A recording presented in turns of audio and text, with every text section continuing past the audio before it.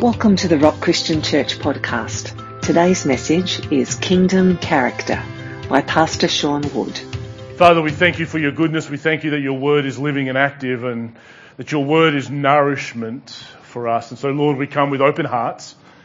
And Lord, we ask for the work of the Holy Spirit in each and every one of our hearts, we pray in your wonderful name. Amen. If you've got your Bibles this morning, I'd like to meet me in Matthew chapter 5. We'll kick off there in a moment. For those that were here last year, we started a series last year. It was only last Sunday, but we started a series last year on the root of the righteous, which was all about cultivating our inner life. And we had a look at the life of Daniel. Now, if you have a look at the life of Daniel and you read through the book, you read about a guy who transformed the landscape of Babylon.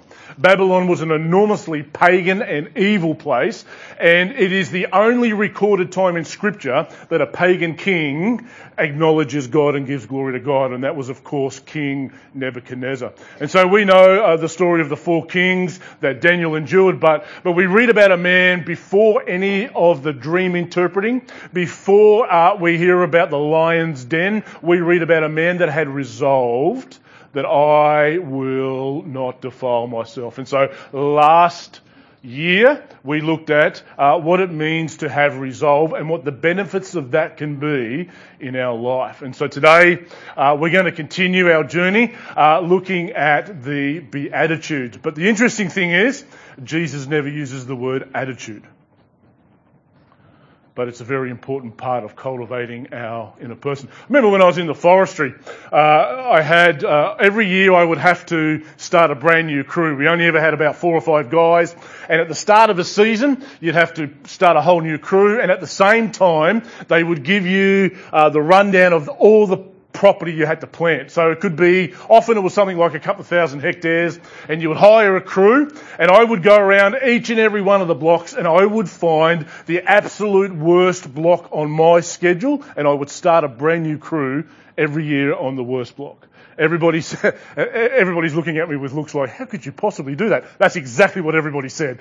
How could you possibly do that? What I found was, by the time we had finished that block, the guys that were left were the guys that I could rely on for the rest of the year. I think I hold the world record. I think I've had one guy resign in 25 minutes. I think that's the world record. I don't think anybody's ever beaten that. He was a backpacker from England, and he was all gung-ho, and he went up the hill and back down the hill, took off his gear and said, adios amigo, I'm out of here. But I would hire 15 guys to be left with about 7 or 8. And what I found was interesting. You'd be surprised to know that physical ability didn't differentiate these guys. It wasn't down to how strong they were, it wasn't down to how fit they were, and it wasn't even down to past experience. One year I made the mistake of hiring 3 guys that used to work on another crew. And the first day they turned up, it rained, and they went home a couple of hours later because they didn't want to work in the rain. So past experience didn't help, physical ability didn't help. The defining difference was attitude. Sir Winston Churchill, not the most spiritual man in history, but also not the most unspiritual. Sir Winston Churchill says, attitude is not everything, but it makes the difference. And for the guys on the forestry crew, you know what? Attitude wasn't everything, but it made the difference. All that was different was these guys would just keep going. And same in our own Christian walk. Attitude is not everything, but it makes the difference. We may have heard the saying that your attitude determines your altitude. That's a great saying. And it's very, very true in many ways how we approach with an attitude. So how can we cultivate our inner life, and what does that even look like? We'll get to more of the how-to when we're finished, but what did Jesus mean as we approach the Beatitudes? What did Jesus mean by the Beatitudes? That's a name that people have put there. Jesus is talking about the characteristics of kingdom citizens. Jesus is now going to speak. He begins his Sermon on the Mount. And I love the word be, because this is not another to-do list. This is not another moral code. This is not about what we go home and what we do, but Jesus was teaching us about who we should be. This is about character. For those that have read the book of Daniel, you'll know in chapter 6, speaking about the lion's den, what happened there was that there were some others that tried to get Daniel in trouble. So they determined that they were going to set out to find something to complain or something that he was doing wrong, and they couldn't find anything. They had to make it up. That's called character. You might have, for those that were here last year, we worked through this is one of the greatest short stories ever written. It's the short story of Ruth. Now, for those who know the story of Ruth, she goes into a foreign land after a famine. She goes into a foreign land with her mother-in-law, Naomi. And while they are there, Naomi's husband dies and her 2 sons, which means they are all widows now. And customarily, you would go back, if you were the daughter-in-law, you would go back to your family so that your family could look after you. But Naomi says, you know what, I'm going to go with you wherever you go, Naomi. There's a really, really powerful verse. By the time Ruth meets Boaz, she doesn't have to introduce herself. Boaz says, I have heard of who you are. Your character precedes you. Often we get character and reputation around the wrong way. Often we try to enhance our reputation. Often we are focused on what everybody else thinks about us. But the reality is, if you focus on enhancing your reputation, you often destroy your character. But if you often focus on the inner character, your reputation will go before you. So what kind of reputation, what kind of character is it that Christ demands of us? There may be a surprise. Let's start at verse 1 of chapter 5. Seeing the crowds, he went up on the mountain, and when he had sat down, which was customary for a rabbi to do, or a teacher to do, when he sat down, his disciples came to him, and he opened his mouth and he taught them, saying, Blessed are the poor in spirit, for theirs is the kingdom in heaven. We will get to poor in spirit in a moment, but there is a word that is repeated throughout these Beatitudes or throughout these kingdom characteristics. It's called the word blessed.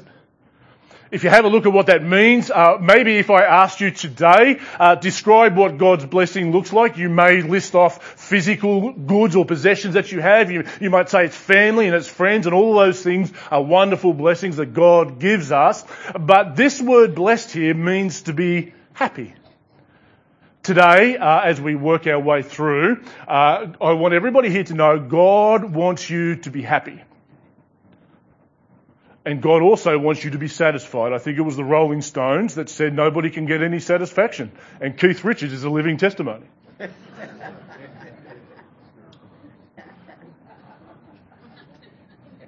For anybody that's watched the documentary on Keith Richards' life. He says, I'm a living testimony that drugs don't kill you, no, but they will shrivel you up and make you look like a dry sultana. But what did Jesus mean about happiness? Because the world sometimes has a distorted view of what happiness really looks like. Or maybe what that is. We're all under the pursuit of happiness. Anybody ever watched that movie with Will Smith? I think it was based on a true story, The Pursuit of Happiness. But how he defined happiness was, if I have this job, if I have this social standing, once I get all of that, then I'll have all the happiness. The story of Hollywood is this. Jim Carrey, which I wouldn't quite to be a spiritual man, but Jim Carrey says, I hope everybody gets all the fame and money they want, because when you do, you'll realise that it's not the happiness you were looking for.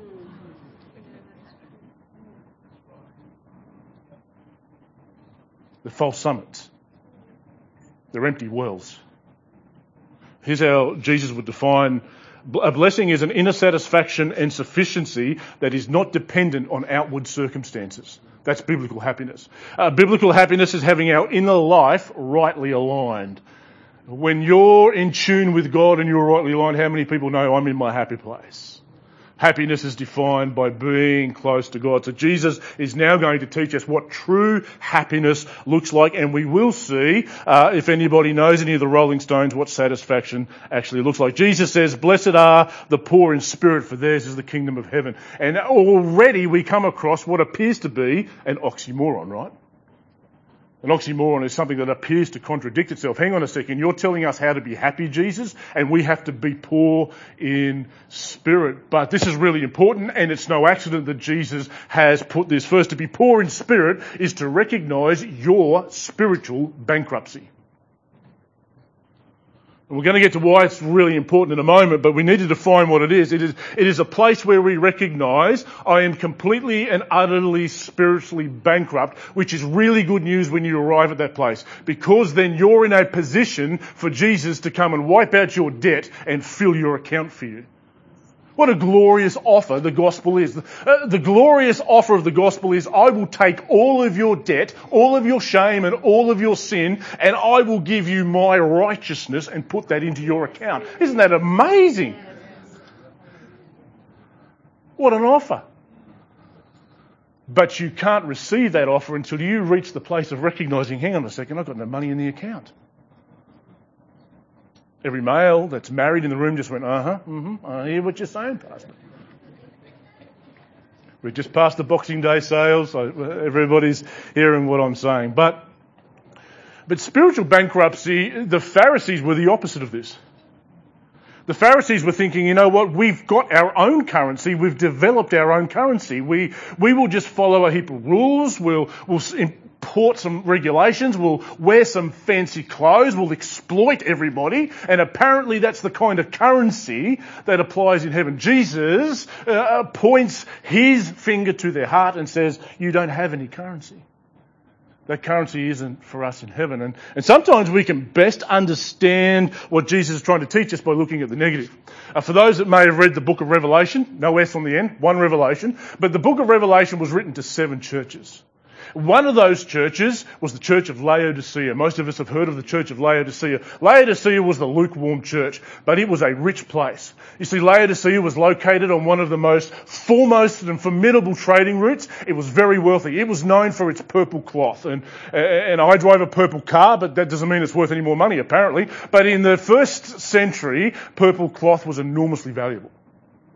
They were known for their eye salve, which if you read through the letter to Laodicea, Jesus says to buy robes from him, not the garments that you produce. And so they were an enormously prosperous place. And Jesus comes to them and says in verse 20, I'm standing at the door knocking, but I can't get in. I want to come in. I want to have a deeper relationship with you. I want to have deeper intimate and fellowship with you, but I can't get in. He tells them, your works are good. I see all your works and I see what you're doing, but there's a problem. There's a problem why I'm on the deck and I can't get in, and the reason is you think you're wealthy. You think you've laid up goods. And Jesus says, however, you are wretched, miserable, poor, blind and naked. The problem that Laodicea had, they couldn't see it. They couldn't recognise I'm poor in spirit. The minute they recognise I'm poor in spirit, it opens the door. So Jesus says, blessed are the poor in spirit. Why? Because theirs is the kingdom of heaven, because it positions us and opens us up to receive what God has for us. Wow. Blessed are the poor in spirit, for theirs is the kingdom of heaven. Blessed are those who mourn. This sounds like another oxymoron. Blessed are those who mourn, for they shall be comforted. The book of Ecclesiastes says it's better to go to a funeral or to the house of mourning than it is to go to a party. Why? Because when you're sitting in a funeral, you'll take stock of your life and the brevity of life. Often we try to avoid mourning. If you're a male, we definitely try to avoid mourning. Apparently it's not cool to cry, but the mourning that Jesus is speaking about here is a deep inward brokenness inside over our sin and our sinful condition. It's spiritual brokenness. It's a contrite heart. It's a recognition of the gravity of sin in the sight of God and the cost that Christ paid to bring that. Blessed are those who mourn. Blessed. Where is the weeping over sin in churches today? This is a great challenge to me when I read through these as we walk into 2024. If I could ask you a question, 2 kings from the Old Testament, King Saul and King David. What is the difference between King Saul and King David? People will say, well, King Saul disobeyed God. So did David. People will say, well, no, you don't understand. King Saul was very sinful. So was David. The difference between King Saul is after King Saul disobeyed God, he's dancing with joy to show off to the prophet. But when David disobeyed God, he was in the temple weeping. He writes psalms like, Create in me a clean heart, O God. Create is to bring into existence from nothing. Here's what David's saying. There is no good in my heart. I need you to completely recreate my heart. Take not your Holy Spirit from me. God inhabits a macrocosm of the universe. For those that read the pastor's comments this morning, God is everywhere in the universe, yes, but he inhabits the microcosm of a contrite and broken heart. David knew the presence of God, but he knew what it was to go to the temple and weep over his sin. Blessed are those who are poor in spirit, and blessed are those who mourn, for they shall be comforted. The comfort that can only come from the Holy Spirit. Blessed are the meek, for they shall inherit the earth. Often we misunderstand the word that Jesus uses here for meek, and the reason is it's enormously difficult to translate the Greek word into one English word. So they've used the word meek, we might use the word gentle, we might use the word humble, but that is still not sufficient enough. The best way to understand meekness, and it's often misunderstood, is it is strength or power under control. Jesus exhibited meekness when he was on the cross and all throughout his life. Here they are. Garden of Gethsemane is one example. They come to arrest Jesus and he says, right now I could call on 12 legions of angels. And you would have to go to the bathroom and change your underwear, but he doesn't do that. The best analogy, I think I've shared this with the men, this is a true story, best analogy that may help us to understand truly what meekness looks like was a case from the early 1960s, 1970s, where we have three white gentlemen on a bus. They are young guys looking for trouble. And as the bus pulls up, an African-American gentleman steps onto the bus and he walks all the way to the back and takes a comfortable seat on the back row. The whole trip, these three young white guys taunt this African-American gentleman. They call him names and racial slurs like you wouldn't believe. He doesn't say a word. Does not even look them in the eye. After a very, very long trip, this African-American gentleman stands up at his stop, and as he walks past the three white gentlemen, he gently hands them each a business card. He gets off the bus pulls away, they look at the business card, and on the back is the business card of Smoking Joe Fraser. He could have painted the inside of the bus with those three guys. He could have repainted it white. Didn't say a word. Meekness is the lion that doesn't have to roar. You know he's the king of the jungle. So meekness looks like we don't need to get revenge. Meekness might look like we don't have to exercise apparently our rights or privileges, but instead what we do is we trust God to take care of it. Here's what 1 Peter says. Anybody been wronged? Don't put your hands up. This could be a big show. And if you do put your hand up, you're only allowed to put one up at a time. Anybody here ever been wronged by anybody else? And everybody says, what a silly question, Pastor. But of course we have. But here's what meekness does. Meekness says, you know what? I'm going to let God take care of this situation. The first epistle of 1 Peter chapter 4 says, suffer entrusting yourself to a God who will take care of you, entrusting yourself to him. So we have poor in spirit, and we have those who mourn, and we have blessed are the meek, for they shall inherit the earth. And blessed are those, this one's really, really, really important. Blessed are those who hunger and thirst for righteousness, for they shall be satisfied. We live in a culture today that is spiraling out of control, looking for inner satisfaction. And they're trying to fill that satisfaction with the things of the world. Maybe it's social affluence. Maybe it's your Facebook friends. Maybe it's how much money you got in the bank. All of those things that the world is chasing after for satisfaction. Jesus says, find something else to drive your life. Whatever you hunger for and whatever you thirst for is an inner thirst and an inner hunger that drives your outer life. You are hungry. Francis Schaeffer, one of last century's greatest philosophers, Francis Schaeffer says, everybody is deeply hungry. That's why Jesus says, I'm the bread of life. But blessed are those who hunger and thirst, and this hunger Being satisfied has a prerequisite that you're hungry first. I often get asked this question, and the answer can sometimes be more ambiguous than this, but many people ask me the question, and you've just come back from Kenya? Might have been the hair, don't it? Could they not do that with your hair, Ross? The beard. But people have often said, in developing countries, God seems to work more powerfully. What is the difference? They're more hungry. They're more hungry. Here in Western culture, far too much. We're too full of everything else. Blessed are those that hunger and thirst, a hunger and thirst that drives your inner life and it completely and utterly consumes you. It's the kind of thirst that David spoke about when he says, as the deer pants for the water brook, so my soul longs for you, O God. What is David saying? Is David speaking about a moment when the deer just said, I might toddle down to the lake and have a drink? That's not what he's talking about. He's talking about such an intense thirst in that deer that every fibre of that animal is, I must drink. I must have water. Everything else is set aside. No thoughts for food or anything else. We're going to make that's the kind of thirst that David's talking about. It's the kind of hunger and thirst that Jesus is talking about. What do you hunger and thirst for the most?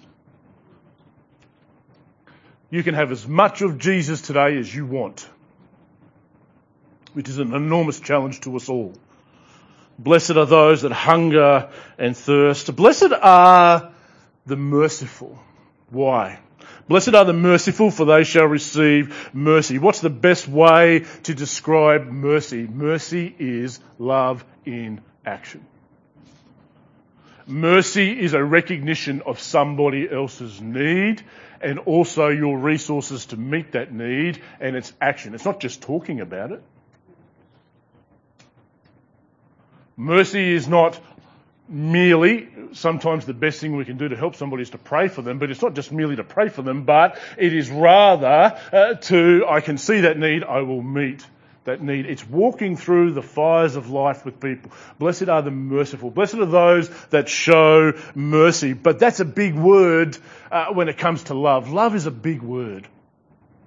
It's only got 4 letters, but it's a big word. It's hard to put in action. We'll talk a little bit more about it as we work our way through these kingdom characteristics. But love, what I love about the gospel is when we look at particularly Western corporate culture, what we see is social standings and ladders, right? We kind of see, here's somebody in charge and then there's somebody there and we kind of, this person's better than that person. In the gospel, it doesn't matter what you do or where you've come from. Everybody's flat. Now people might say, well, we have leaders in the church. We do. They just have different responsibilities. They're not better than anybody else. The gospel is flat. Here's what James says. James says, when the rich people come into your congregation and you give them the priority, the most spiritual people sit at the front. Sonia? I found that the most spiritual people sit at the front. But what James was attacking was, you know what? You show prestige and you show honour to people according to the size of their bank account or the clothes they wear. You give them the places of honour in the church. James says it shouldn't be like that. Now, when you come to the Rock, you can sit in any seat you like, but not Robin's seat. Let's start the year off properly, shall we, Robin? That's what I love about the gospel. The gospel says all have sinned and fall short of God. That's every single one of us in this room. We're not better than the others. We keep going on. I love this one. This is summing up. I don't think we're ever going to get away from this as we work our way through this small series, but this is summing up what we were talking about last week. Here it says, blessed are the pure in heart, for they shall see God. Wow. What did Jesus mean by see? But what did Jesus mean by pure in heart? Does that mean I've got to attain some level of holiness? You'll be pleased to know you don't have to. Jesus already has. Jesus has already obtained holiness because you can't. We are broken people. We are sinful people. Do we need to morally walk upright? Yes. Do we seek to be separate? Because that's what the word holy means. The whole word holy means to be separate. It means to be distinguished from. When we say God is holy, holy, holy, He is other than. And so holiness is about a separation, which is a work of the Holy Spirit. But the word pure in heart here speaks more about being unmixed or undivided, which is what we were talking about last week. It's the opposite of what James references as the double-minded or double-souled man. This is to be pure in heart, is to be single without any way. This is to be, Jesus says that the road to destruction is like an 8-lane highway that has many exits. The enemy wants everybody to be busy on off-ramps and exits. The narrow road that leads to life has no exits. It's, I'm heading this way. Best way we might understand this, a couple of examples we might use. In aeronautical terms, they have a term called the point of no return. The point of no return, if you're flying in an aeroplane, is the point where you now only have enough fuel to reach your destination. You don't have enough fuel to go back to where you came from. You have to make it to that destination. That's called the point of no return. The reason so many Christians never reach the destinations God has for them is we never get past the point of no return. We never get to the point where we say to God, you know what, I'm in, boots and all, whatever happens here. It looks a little bit like Abraham. God called him, where are we going? I'll tell you later.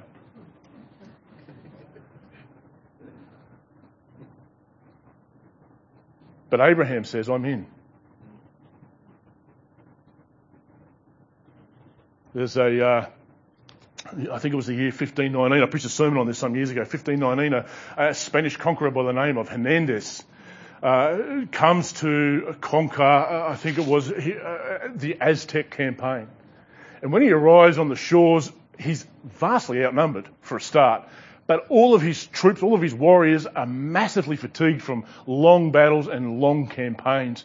And so they reach the shores and he does something amazing.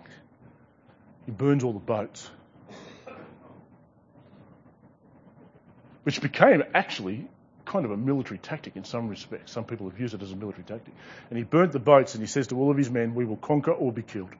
We're not going home. I pray that 2024 would be the year that each and every one of us, I need to as well in many ways, where we will burn the boats and say, Lord, I'm not going back. I'm either going to reach the destination you have for me, but I'm not going back. We're going to burn the boats. We're going to remove the back doors. How's everybody going with their New Year's resolutions? Yeah, talk to you. Ask me later, Pastor. Ask me next year. Yeah, good point. But this is a singleness. The greatest blessing in your life could be the moment you say, you know what? I'm going to forget everything else and I'm going to make up my mind to follow Christ, whatever that may cost me. And if you read through the Bible, you will find the account of men and women who said, I'm going to follow Christ no matter what, and have a look at what God did in their lives. Daniel was one of those guys. Daniel made up his mind, I'm going to live for God, and look what happened to Babylon. It's time to go past the point of no return. Jesus says, blessed are the pure in heart, for they shall see God. How many people say, that's me this year? I want to see more of God. What does Jesus mean by that? It's an inner perception. I remember most people here know that I fly fish, but a lot of people ask me, why would you bother? Can I just say that fly fishing can be enormously frustrating. I've had fish in Tasmania come up and nose my fly and then just swim away. And if you had a gun, you'd shoot it, right? It was like, what is going on? It can be enormously frustrating. And I've had other people say to me, you know what? I want to try fly fishing. You can't try fly fishing. I remember there's a point, Ruben's not here, so he doesn't catch fish. He's in Tasmania fishing, actually. So the fish are pretty safe down there. But Ruben used to come fishing with me all the time, and he would, he'd do a little bit of spin fishing and he'd do a little bit of fly fishing, and he'd say, Dad, I can never catch a fish on the fly. And I said, listen, you've got to put the spinning rod and everything else away and just fish with the fly rod. He did that for 6 months, didn't catch a fish. Nothing's changed, right? But what I said to him was, I said, I can't explain it in words. I haven't got English words. to explain it to you, but when you catch a fish for the first time on a fly, you'll go, yeah, right. And sometimes that's like Christ in our lives. There's so many people that go, why do you go to church? Why do you believe all that? And I would say to them, you know what? It's hard for me to put it in words, but when you decide that you're going to live for Christ and accept Christ, you'll go, there's an inner perception. Job put it like this. I love this verse. Job 42 verse 5, where Job says, up until now, I had heard of you with the hearing of the ear, but now my eye sees you. Something had transacted on the inside. Friends, I would encourage you this year to burn the boats. Single-minded, and watch what God does in your life in 2024. I'm excited for what that means for the Rock Christian Church. We've got a lot coming up this year, and I'm excited for what that means for us, but I'm excited for what that means for everybody in this room. Let's keep moving on. Blessed are the peacemakers. Now, I need to outline something here. I've researched the Greek, and it's absolutely correct. Peace is spelt P-E-A-C-E, not P-I-E-C-E. We're not making pieces of people. We're making peace with people. Blessed are the peacemakers. But what does that look like? What is Jesus talking about here? Peacemaker, the kind of peace that Jesus is talking about is not merely the absence of conflict or war, and it's certainly not embracing an uneasy treaty. Where you just kind of making peace with someone that Jesus means here isn't like, sorry. And that's not the kind of peace that Jesus is talking about. It's not the kind of, I love Ross, but. If there's a but after that, this is a kind of turning towards somebody and embracing them. And what I love about this term, peacemaker, is it's not talking about the other person, it's talking about you. How many of us, parents in the room, how many of us, when we say, this still happens now, and my boys are apparently entering adulthood, whatever that's supposed to mean, but even now, when you confront them over something, they immediately turn to the brother next to them. Yeah, but you don't know what he did. I'm not talking about him. He's got blood coming out of him. We've rang an ambulance. We're going to sort that out in a moment.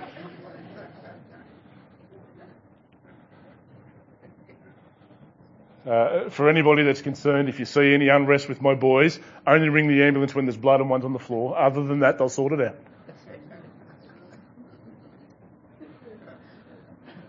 But that's not the kind of peace. What Jesus is saying is, what are you doing to make peace? This isn't about the other person. And this isn't merely just, yeah, I'm sorry, let's move on. This is embracing somebody, but it's more than that. We are first and foremost called to be peacemakers between man and God. Reconciliation between man and God. Blessed are the peacemakers, for they shall be called sons of God.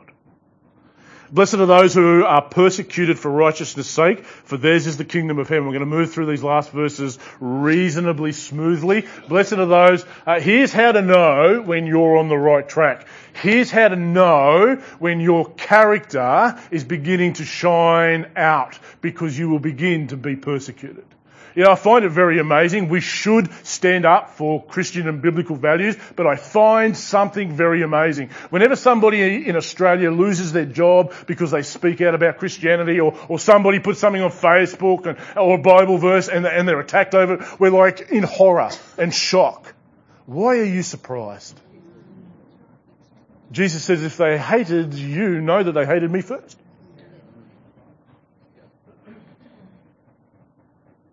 Those who desire to live a godly life in Christ Jesus will be persecuted. You will rub people the wrong way. Blessed are those who are persecuted for righteousness' sake, for theirs is the kingdom of heaven. I love the last part. Blessed are you when others revile you, persecute you, utter all kinds of evil against you falsely on my account, says Jesus. Rejoice and be glad, for your reward is great in heaven. You are sowing eternal seeds. God is no man's debtor. So they persecuted the prophets who were before you. This morning, as we finish, we might be asking ourselves the question, you know what? You haven't given us a to-do list, Pastor. We need the ABCs and the 1, 2, 3s, and there is no ABC and there is no 1, 2, 3. You'll be pleased to know. But you say, well, you know what? This year I've determined I want to resemble the characteristics of kingdom citizens. What does that look like? I want to read you a verse and then I'll explain what I mean. In the book of Acts, chapter 4, something amazing happens. Peter and John are going up to the temple, and there's a lame man. This is a sermon for another day, but there's a lame man on the steps of the temple, and Peter says, look, gold or silver I do not have, but what I do have in the name of Jesus, rise up and walk. And that man walks. And then afterwards, all of the religious leaders want to know how this happened, and they start interrogating these guys and questioning these guys. And verse 13 of chapter 4, now when they saw the boldness of Peter and John and perceived that they were uneducated, common men, they were astonished. Why? They recognized that they had been with Jesus.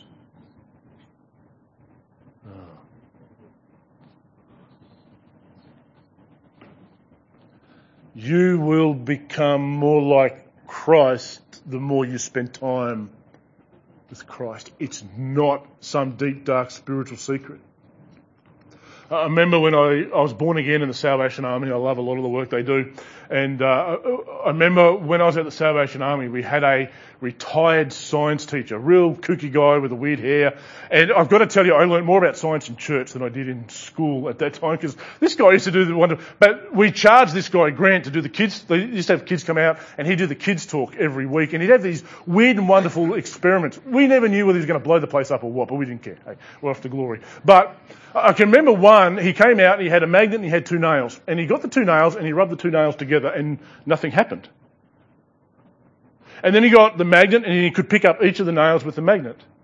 But then he got one of the nails and he just, while he was talking, he was just rubbing one nail up and down, up and down, up and down. Then he took that nail off and he picked up the other nail. Now, I didn't even know you could do this. Most people are saying that's pretty common science, Pastor.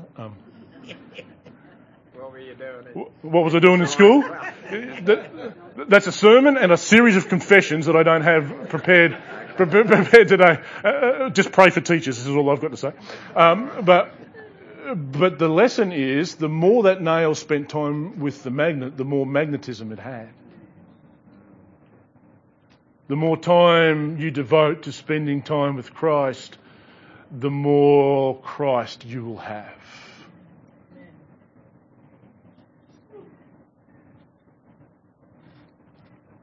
Jesus came to transform the world, and this is how he does it. One by one by one, living the character of Christ. Let's pray. Father, this year I pray that in increasing measures we would live our lives at the feet of Christ, beholding Jesus, becoming more and more like your wonderful Son, Father. Holy Spirit, we pray that you would help us to cultivate the strong root of righteousness in each one of our lives. Father, we thank you for the Holy Spirit. We pray for his help in Jesus' mighty name. Amen. Thanks for listening to the Rock Christian Church podcast. To be notified when the next episode is available, subscribe on our website at therock.org.au. You can also connect with us on Facebook at The Rock Christian Church. We hope you have been blessed today, and we look forward to you joining us for our next episode.